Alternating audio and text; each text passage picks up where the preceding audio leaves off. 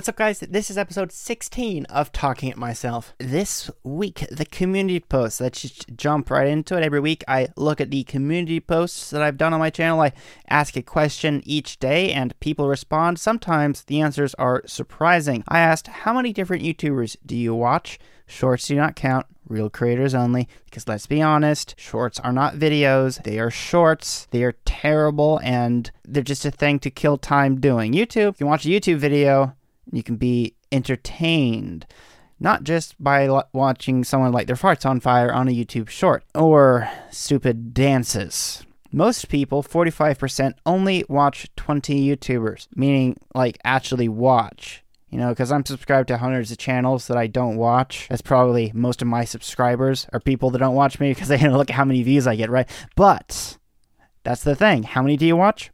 45% of people said less than 20. And for me, it's probably more like 100 people that I regularly watch if I think about it. Because there's quite a few people that very, very rarely post, and I watch it every time they post.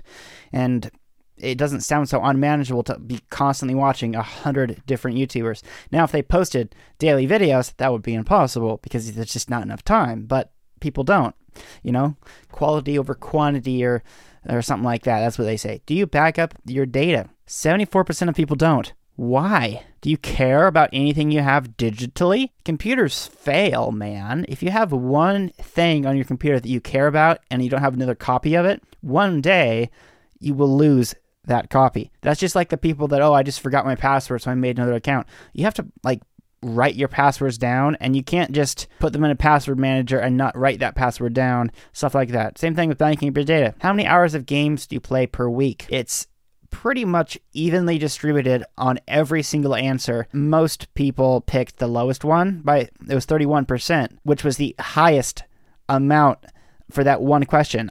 Very rarely do I get the poll results so evenly distributed. Only a small subset of people, 15%, are hardcore gamers that play 7 hours per day. I don't see how that's possible to play 7 hours per day every single day, but some people are gamers. I guess I'm just not a gamer. Do you cook? Making toast doesn't count. 66% of people do cook, but making eggs also doesn't really count. That's not really cooking. I guess that is, but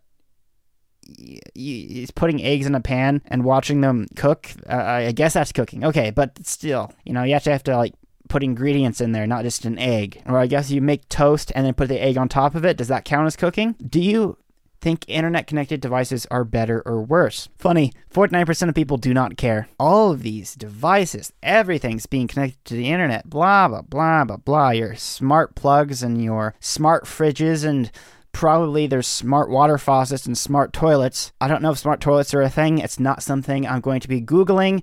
But if it is a thing, why? What would a smart toilet have? I'm just not going to Google that. And I don't think you should either. It probably exists.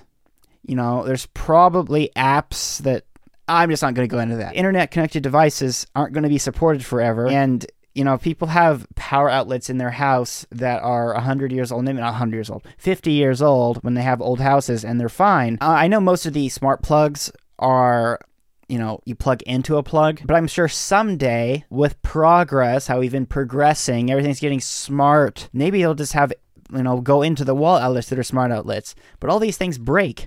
All these devices, they break. Dishwashers, microwaves, stuff like that. A 30-year-old microwave will last longer than a new microwave because the 30-year-old one was designed to last and the new one is designed to break because, companies want money and all these modern devices and things, and I don't know. I don't really know what to think about it. I do not want a smart fridge. I do not need a fridge that has a screen on it. That's a stupid thing. I don't know. It's just another thing to fail. What's the most ads you've ever had on a YouTube video? More than 5 was 42%. I don't think I've ever had more than 5 on a YouTube video. That seems like a lot, but that must be a thing because so many people picked it. This one had a lot of comments, and people are saying 18 ads on a 10-minute video. Is that real, guys? It must be because he said it, right? And no one would ever lie in the comments. I do try to go to sleep sometimes. For some reason, it is a thing. Family Guy clips on YouTube have gotten to where they're 5 hours long, and they're just this guy cropping in every 2 seconds and just Family Guy episodes, and people fall asleep to that. And sometimes I will, if I'm just like having trouble to sleep, I'll just throw on a stupid Family Guy episode. And it's funny that like half the comments on those videos are "Good night, everyone." Apparently, it's a thing to fall asleep to Family Guy clips. And if you go look up Family Guy, find one of those 5-hour videos, at least one of the top comments will be "Good night, everyone," or some version of that. That's a tangent, but, you know, I try to fall asleep to that.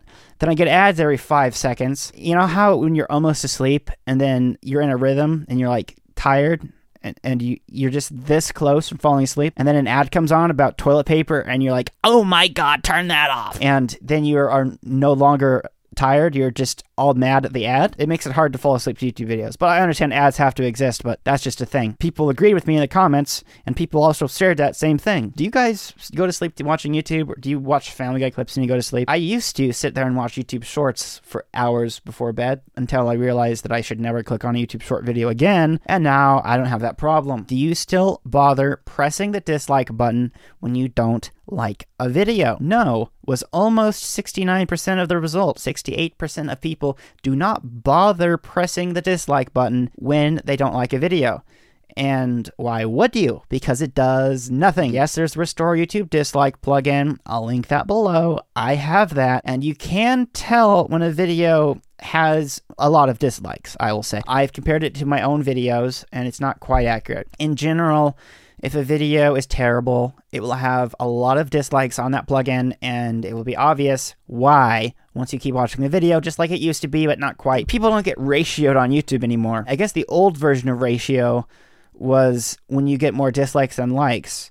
But now the ratio is when there's a comment and the second comment in that thread has more likes than the comment does. Oh, how we've progressed as an internet society. Instead of ratioing with dislikes, you're ratioing with likes, and that makes it positive. And no one wants their feelings hurt by getting disliked. It's such a goofy thing. People are so freaking soft that they can't take dislikes. You use keyboard shortcuts. Yes, was 88% of people. And this one got a lot more votes since last week, and still don't think people really try to use keyboard shortcuts. It always was my whole life. I knew just a few keyboard shortcuts and I always use those. But once I started looking, you know, you can get PDFs of all the shortcuts for Finder, all the shortcuts for Safari, all the shortcuts for whatever app. And then you just look at a few of those. And then after looking at that list once, you'll remember at least 2 or 3 keyboard shortcuts forever after just looking at it once. Then once you start using those, you look at it again, you'll remember a few more that you've looked at, and then you'll just keep building your abilities until suddenly you're using the computer twice as fast as you used to. And even though you're the same person with the same mouse and keyboard,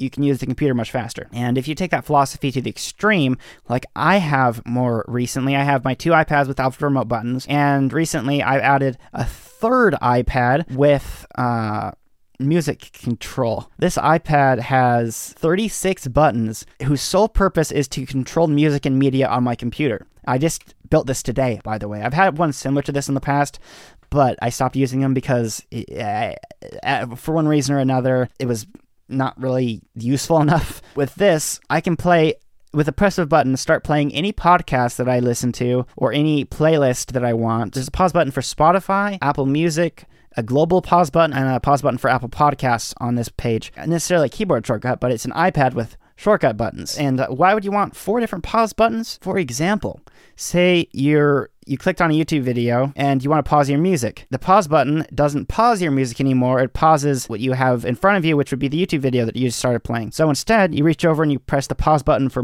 Apple Music, pauses your music, keep watching the YouTube video. Now, that's a rather pointless little thing, but I don't know.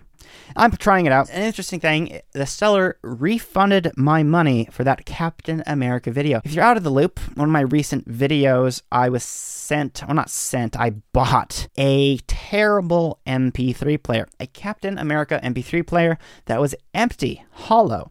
And a couple days after posting the video, I was on eBay and I was thinking, what if I just messaged the seller and told him, do you know that you're selling empty MP3 players? I was just curious, did he know that he was selling empty ones? And basically, instantly after I sent that, I went to my email and he responded. I got refunded. And he said, no, I didn't know. You're entertaining, by the way. He did say that I was entertaining. So, guys, truth, subscribe. He canceled the listing. It was not just a single item that is bought and over. He actually had multiple of them and was selling them, one at a time. You can buy as many as he has, sort of thing. I don't know any more than that. That's just all that happened with that, but that guy was a reputable seller. He had like 80,000 items sold. He's not just some guy trying to make money off of empty MP3 players. That would be ridiculous. It was $13.99, I think, was the full amount, counting shipping, that I got back. So now that's more money I can put towards another video in the future. Not that I was asking for a refund. I bought it expecting it to be terrible because it was for a video. I didn't expect it to be empty. That was the thing. It was supposed to be an MP3 player, not a shell. It'd be interesting to see if the other ones he has are empty, but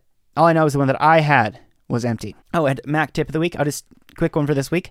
If you are in your web browser, hold down the shift key, click a link. It'll open that link in a new browser window just by holding the shift key and clicking on a link. Very useful. Sometimes, you want to open a link and make a new window instead of clicking on the link, having it go to a new tab or something and then dragging the tab out. This is just much quicker and better. I use it all the time when I remember, but unfortunately it does not work in Apple Finder like the command key does. When you hold down the command key in Finder, it'll open it in a new tab. Same thing for browsers, but the shift key doesn't work in Finder. Why? I wish it did, but it doesn't. This week, I always talk about a certain individual product that I like, and this week it's this. This is a toolbox that I keep by me at all times. It's not really a toolbox. It's labeled as a toolbox, but I guess that's what it is. But it has 4 different containers in it that act as drawers. I store screws in the bottom too, my thermal paste and brushes. I store stuff in here. The iFixit Protect toolkit I have goes in the top. A little niche for it right there. Oh gosh, I have piles everywhere around me for different videos. iPod, Carnage, various projects I'm working on. My iFixit Protect toolkit, I recommend this as well. It's great. It's all the tools I need, so I just keep it in the top.